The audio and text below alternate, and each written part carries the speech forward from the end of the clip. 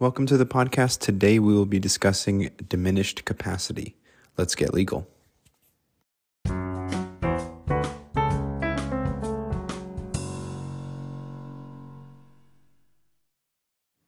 All right, today we will be finishing up the subsection of the criminal process cases entitled Criminal Responsibility. Our episode today will be on diminished capacity. Our first case today will be Ibn Tomas v. U.S. Beverly Ibn Tomas was charged with murder after fatally shooting her husband. Mrs. Ibn Tomas was subjected to repeated beatings at the hand of her husband, including on the day of the shooting. According to reports, Mrs. Ibn Tomas was pregnant at the time and after an argument was struck by her husband and ordered to get out of their home. There were also reports that Mr. Ibn Tomas held a gun to her head and stated, quote, "You're going to leave this house one way or another," unquote. After an apparent struggle, Mrs. Ibn Tomas reportedly obtained one of the many guns in the home and shot Mr. Ibn Tomas in the abdomen and head, and later testified that she did so thinking that he was armed and ready to kill her. This was not the case, and he was unarmed. Mrs. Ibn Tomas was charged with second-degree murder and brought to trial. At trial, the defense team wanted to call on Dr. Lenore Walker, a clinical psychologist and expert on battered women syndrome, for testimony. She opined that Mrs. Ibn Tomas constituted a, quote, classic case of the syndrome, which influenced her actions and was acting on what she considered to be self-defense. The court did not allow this testimony as it feared it would have an undue influence on the jury. Mrs. Ibn Tomas was eventually convicted of second-degree murder. The D.C. Court of Appeals reversed the decision, ruling that the testimony should have been allowed. They stated that Dr. Walker would have provided important context and background information, and that the information she was an expert on was, quote, beyond the ken, unquote, of the jury. They ruled that the benefit of the information the expert would have provided would have outweighed any potential prejudice and remanded for further consideration. Ibn Tomas was sentenced to a term of 1 to 5 years in prison with credit for time she served and was released. President Joe Biden pardoned Ms. Ibn Tomas in December of 2022. The Ibn Tomas decision has significantly impacted the legal landscape surrounding battered women syndrome, facilitating fairer trials for defendants in domestic violence situations and contributing to increased awareness and understanding of this complex psychological phenomenon within the legal system. While the ruling has faced some criticism regarding the potential for unreliable expert testimony and misuse of battered women syndrome as a defense tactic, it has opened doors for defendants to present expert evidence supporting their claims of self-defense.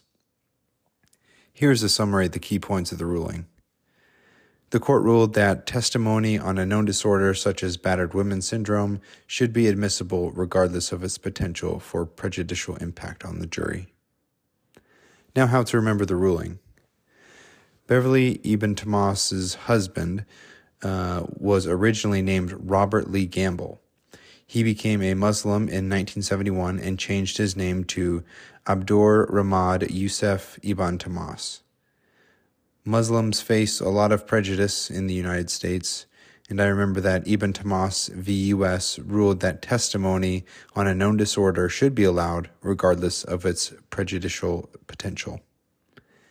Again, I remember that Muslims face a lot of prejudice in the United States, and that Ibn Tomas v. U.S. ruled that the testimony on a known disorder should be allowed regardless of its prejudicial potential. Our second and last case today is Montana v. Egelhoff. In July of 1992, James Egelhoff was camping in the woods and searching for mushrooms. He befriended fellow mushroom enthusiast Roberta Pavola and John Christensen while camping. They sold most of their mushrooms and celebrated together by binge-drinking beer and black velvet.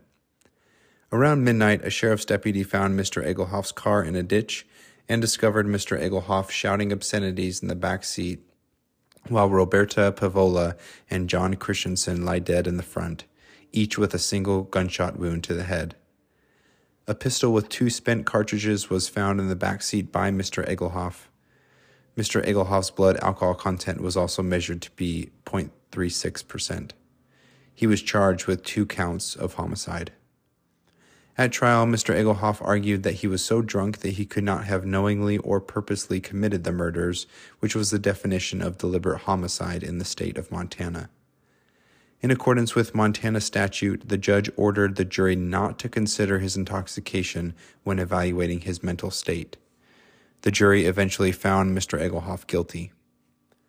The Montana Supreme Court reversed the decision, stating that knowledge of intoxication was relevant when determining if Mr. Egelhoff acted knowingly or purposely in committing the murders. They ruled that forbidding the jury from considering his intoxication at the time of the act violated Mr. Egelhoff's right to due process. On cert, the U.S. Supreme Court reversed the appeal, agreeing with the trial court's suppression of this evidence.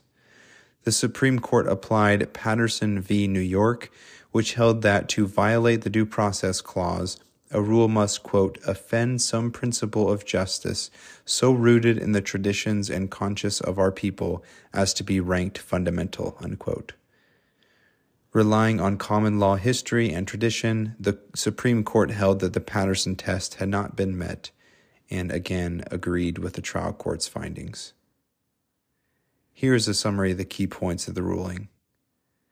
The court recognized that the Due Process Clause places limits on the restriction of evidence, but only when such restriction is fundamentally unfair. The court found that Montana's law served a legitimate state interest in ensuring that defendants are held accountable for their actions, regardless of their mental state at the time of the offense. The court acknowledged that excluding evidence of intoxication could make it more difficult for some defendants to raise a defense of lack of mens rea. However, the court found that the state's interest in ensuring accountability outweighs this concern. Now, how to remember the ruling?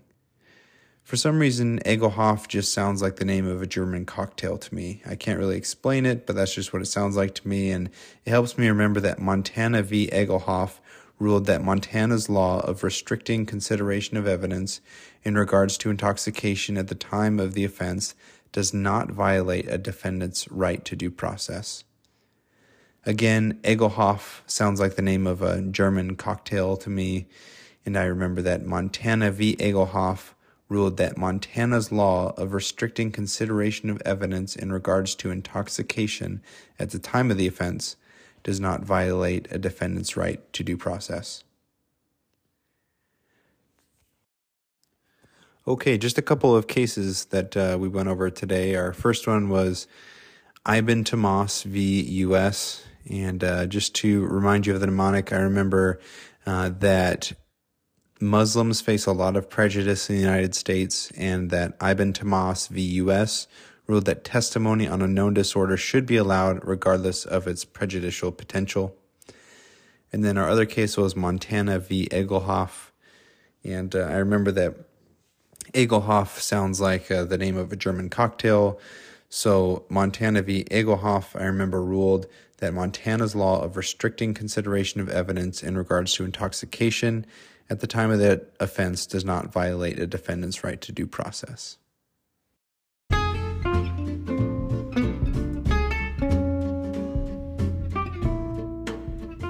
All right, that's a wrap on episode 7 on Diminished Capacity. I hope you enjoyed it. Please leave a review and be sure to subscribe to be notified the next time an episode is released. Cheers.